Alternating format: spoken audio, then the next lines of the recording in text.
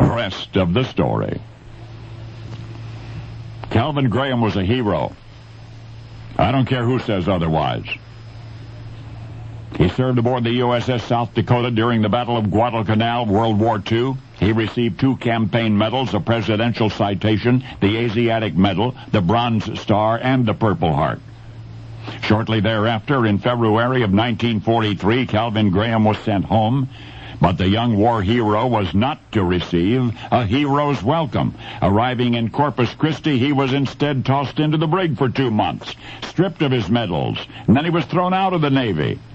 No, not even discharged, neither honorably nor dishonorably. He was simply expelled, his honors and his service record summarily erased. It was as though Calvin Graham had never served in the war at all. But this is the rest of the story. There had been anxious talk in Cal's Texas hometown that the United States was losing the war. The young man could not tolerate that, and so early in the summer of 42, he got in the long line in front of the local recruitment office and enlisted in the Navy. Cal was assigned to the USS South Dakota, the only United States battleship in the Pacific theater at that time. The ship's primary function was to serve as a decoy, to make Japanese observers think that we had several battleships in the area.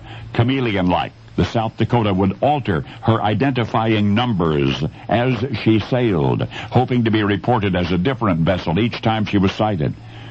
Then early in August came the battle for Guadalcanal, and the South Dakota was there. Her guns blasted more than 30 Japanese planes out of the sky. Cal Graham's fantail gun claimed 7 of those. During the battle, the South Dakota lost her radar, soon found herself dangerously close to a Japanese battleship.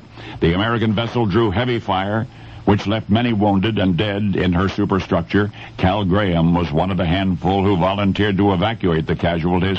Within 1 2-minute period, while Cal was up there, the South Dakota took 48 hits above her main deck. Cal received burns and a gun concussion so ferocious that he lost his teeth. But when the smoke had cleared, Cal emerged a hero. You already know of the honors he was awarded: 2 campaign medals, a Presidential Citation, the Asiatic Medal, the Bronze Star, the Purple Heart. You've also learned that he was stripped of these honors and imprisoned and eventually dismissed from the Navy. And the reason was that he'd been too eager to serve his country. For when Cal joined up, he was too young, and thus was his illegal enlistment canceled and his record of service wiped away until today. Calvin Graham,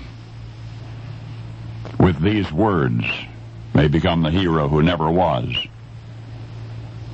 A young man who convinced a naval recruiter that he was old enough to fight, and fought, and was decorated, and was denied.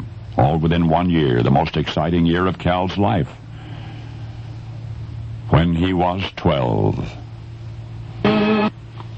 Now you know the rest of the story.